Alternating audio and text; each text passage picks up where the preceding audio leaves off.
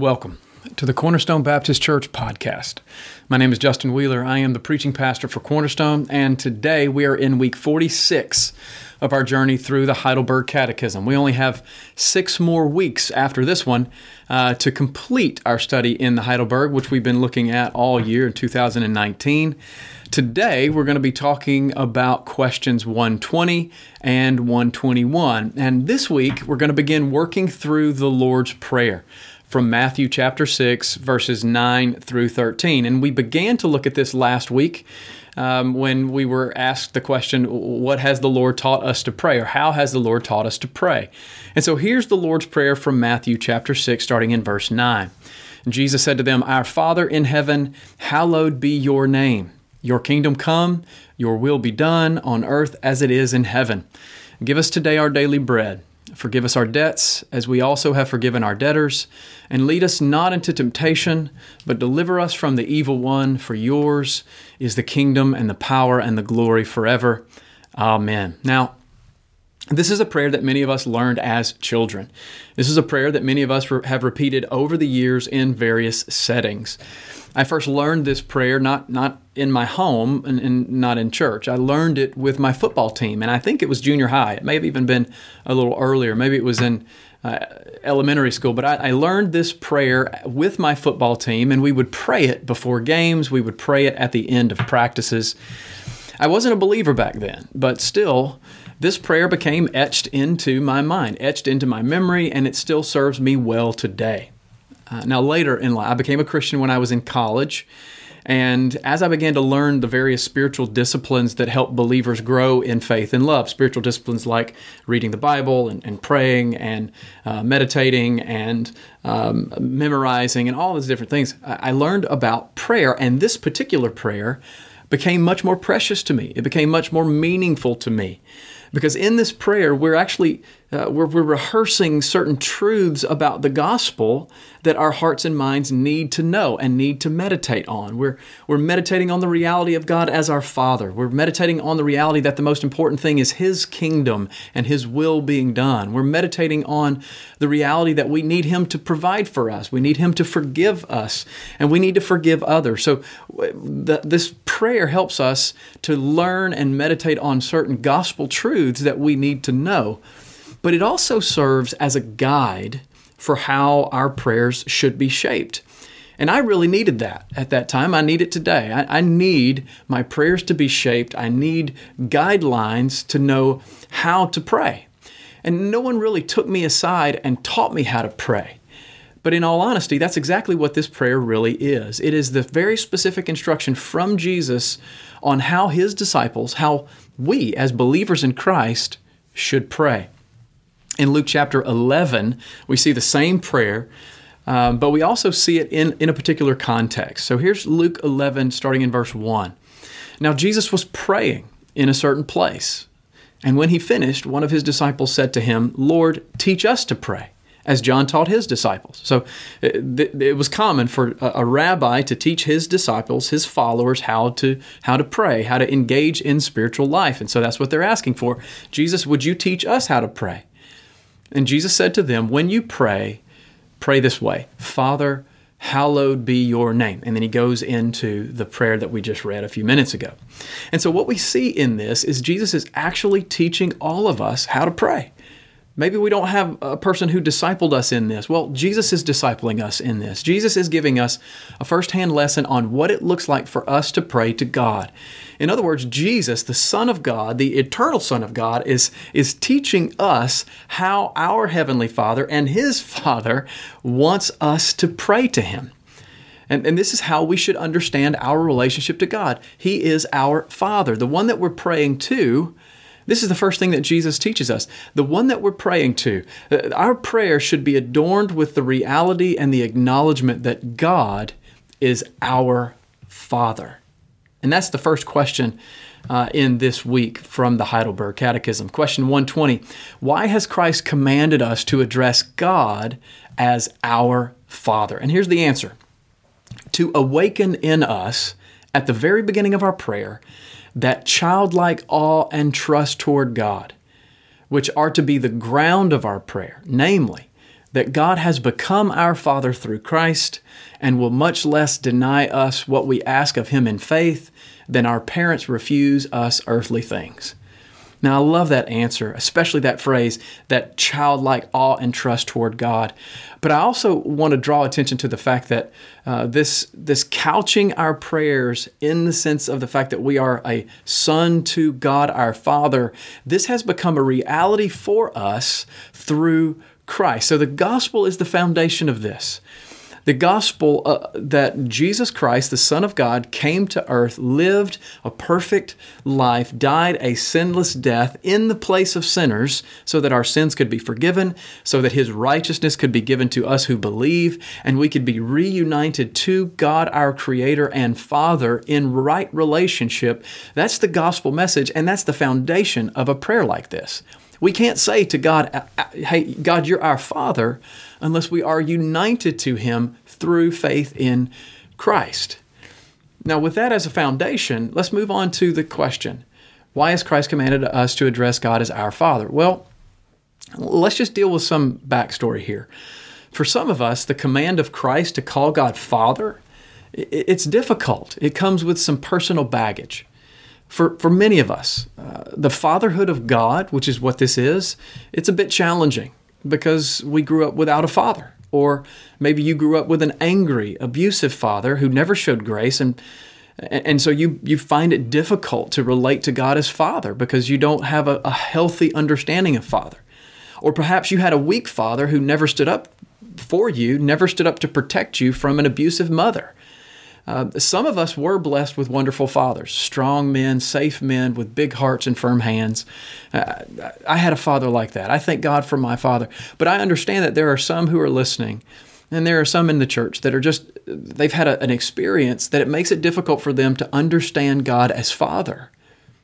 And then there are others who may have a political aversion to this, right? Or maybe a social aversion to this. Some struggle with the fatherhood of God because they think it's sexist, right? And they would prefer to worship a goddess. But here's the reality. God hasn't revealed Himself to us in that way. He's never called goddess or mother or queen in the Scriptures. Rather, He's called God and Father and King. And He's not an angry, derelict Father. He's not an abusive Father. He's a loving Father. He's a kind Father. He's a Father who loves His children and desires to give us good gifts.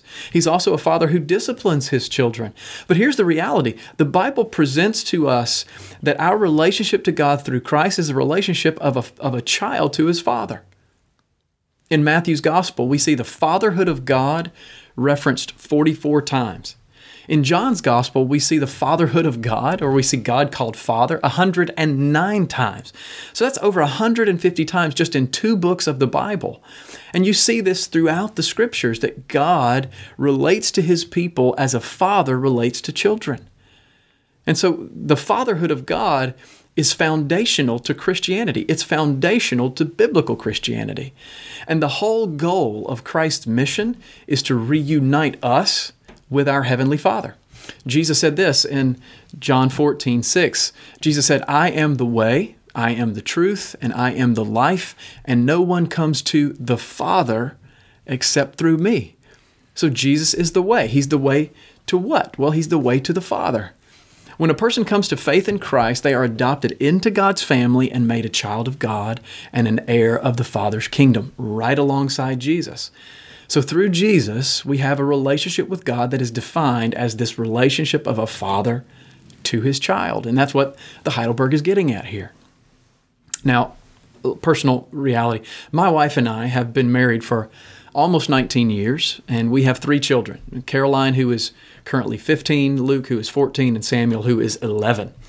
And as they've grown and matured, they have gotten better about how they ask us for things. They've gotten better about what they ask for, and they've gotten better about when they ask. But when they were younger, when my children were younger, they would ask for whatever they wanted, whenever they wanted it, with no regard for decorum, with no regard for what was appropriate in the moment. If they wanted something or they needed something, they would come with a childlike expectation that no request was too big, no want was off limits. They just came and they asked. And I have one son, I won't name him, but I have one son who still thinks that that's a reality. He still thinks that he should have dessert after every meal, and he still asks for it. Now, our prayers to the Father should be guided by a more mature request than for ice cream 3 times a day. But the attitude, the impulse, and the recklessness that govern a child's requests should inform something of the way we pray to our Heavenly Father. Now, I am an imperfect father, but my desire is to be generous with my kids because I love them and I want them to be happy. I want to give them good things. I want to give them cool things. I want to give them fun things. But my desire to be generous doesn't even come close to God's desire to be generous to us. I mean, who is God? Well, He is the universe's creator. He is the universe's sustainer. He is holy and omnipotent and omniscient and omnipresent, and He is our Father. He knows everything. He even knows our needs before we present them to Him. And we don't have to persuade Him. We don't have to manipulate Him into caring for us. He loved us before we were born, and He will love us forever, and He desires to give us the best gifts in the world. So why did Christ command us to call God our Father? Because Christ wants to kindle in us what is basic to our prayer, that childlike awe and trust that God, through Christ, has become our Father. So childlike awe causes us to respect and revere the name of God, right? When a child is in awe of their father, we respect him and we revere him. But childlike trust causes us to know that there is nothing greater than our Father's will being done. And He wants His will to be done in our lives.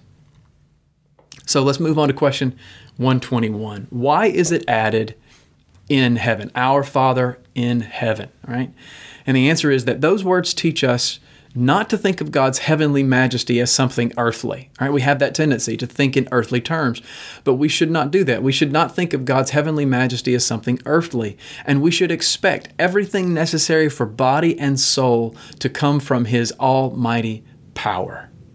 Now, okay, there's a song that we teach our children, and it goes like this. The Darwins have been teaching our children in the children's Sunday school class for years. The song is, "My God is so big," right? "My God is so big, so strong and so mighty, there's nothing my God cannot do." And I love this song. I love going by the class and hearing it. I love the fact that little kids are singing that because they're learning about this big God, our big God, our majestic Heavenly Father who can do all His holy will. And it's a comforting thought. It's a comforting thought to know that there is nothing beyond the scope of God's power. It is a comforting thought to know that this limitless and powerful God is our Father. It will change our life when we grasp that this Almighty God has instructed us to come to Him in prayer, asking for every need that we have to be supplied by His power. See, God is not a limited Father who can't tell the difference between a good gift and a dangerous one. He's not an influential man who has limits, but rather He is the sovereign ruler of all who has everything at His disposal. And when we pray to our Father in heaven, we are taking our requests, we are taking the needs of our body and soul to the very throne room of the universe. You might think about it this way. Our prayers are echoing in the throne room of heaven. Our prayers are pinned up on our Father's refrigerator. God hears you and His heart is inclined to you because you are His child, and there is nothing our God cannot do. Now, I think we could all stand to learn again what it means to pray like a child. And Jesus, when He wanted to teach His disciples about the dynamics of the kingdom, He invited a child to come and sit next to Him. And Jesus told the disciples that they needed to learn to be more like the child, right? They needed to be humble and needy and unashamed and unembarrassed and bold and playful and willing to come and ask God for everything. Because that's who He is. He is our Father who loves us and has everything at His disposal. And He will meet our needs according to His will, all the needs that are necessary for our body and soul out of His almighty power. Well, that's what these 2 questions and answers are all about today. I appreciate the fact that you joined me for this discussion on Christian prayer. And next week, we're going to dig a little deeper into this prayer, the Lord's Prayer, to learn what it means for us to ask for God's name to be hallowed. And I hope you'll join me for that discussion as we look at Lord's Day 47 and one question 122. Now, if you want to learn more about Cornerstone Baptist Church, you can find us online at cornerstonewiley.org. You can follow us on Twitter or Instagram at CBCWiley. You can find us on Facebook at facebook.com/CornerstoneWiley, and you can also subscribe to this podcast on iTunes or Google Play to stay up to date on all the new content. Thank you so much for listening.